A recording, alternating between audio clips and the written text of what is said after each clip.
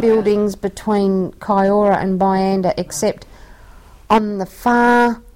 side of, is that Prince's Street that runs down there? I'm not sure. Was a huge, big, must have been used for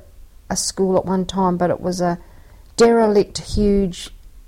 tin building, and a water tank, and the laundry and everything was right halfway between Kia Ora and Byanda, but right on the road fence side, and you wouldn't even see it because the land was so vast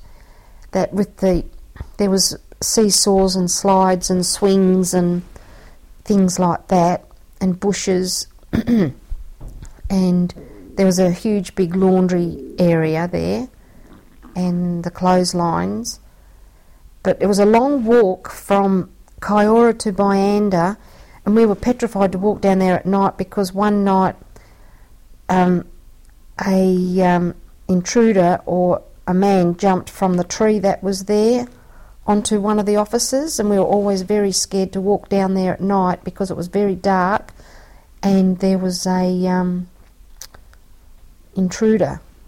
that attacked one of the officers one night, but it could have been one of the girls, and there was this massive big tree there, and it was easy to hide behind, and in front of Byanda, between Byanda and Kia Ora, and there was just this big quadrangle thing, and we used to run as fast as we could down there.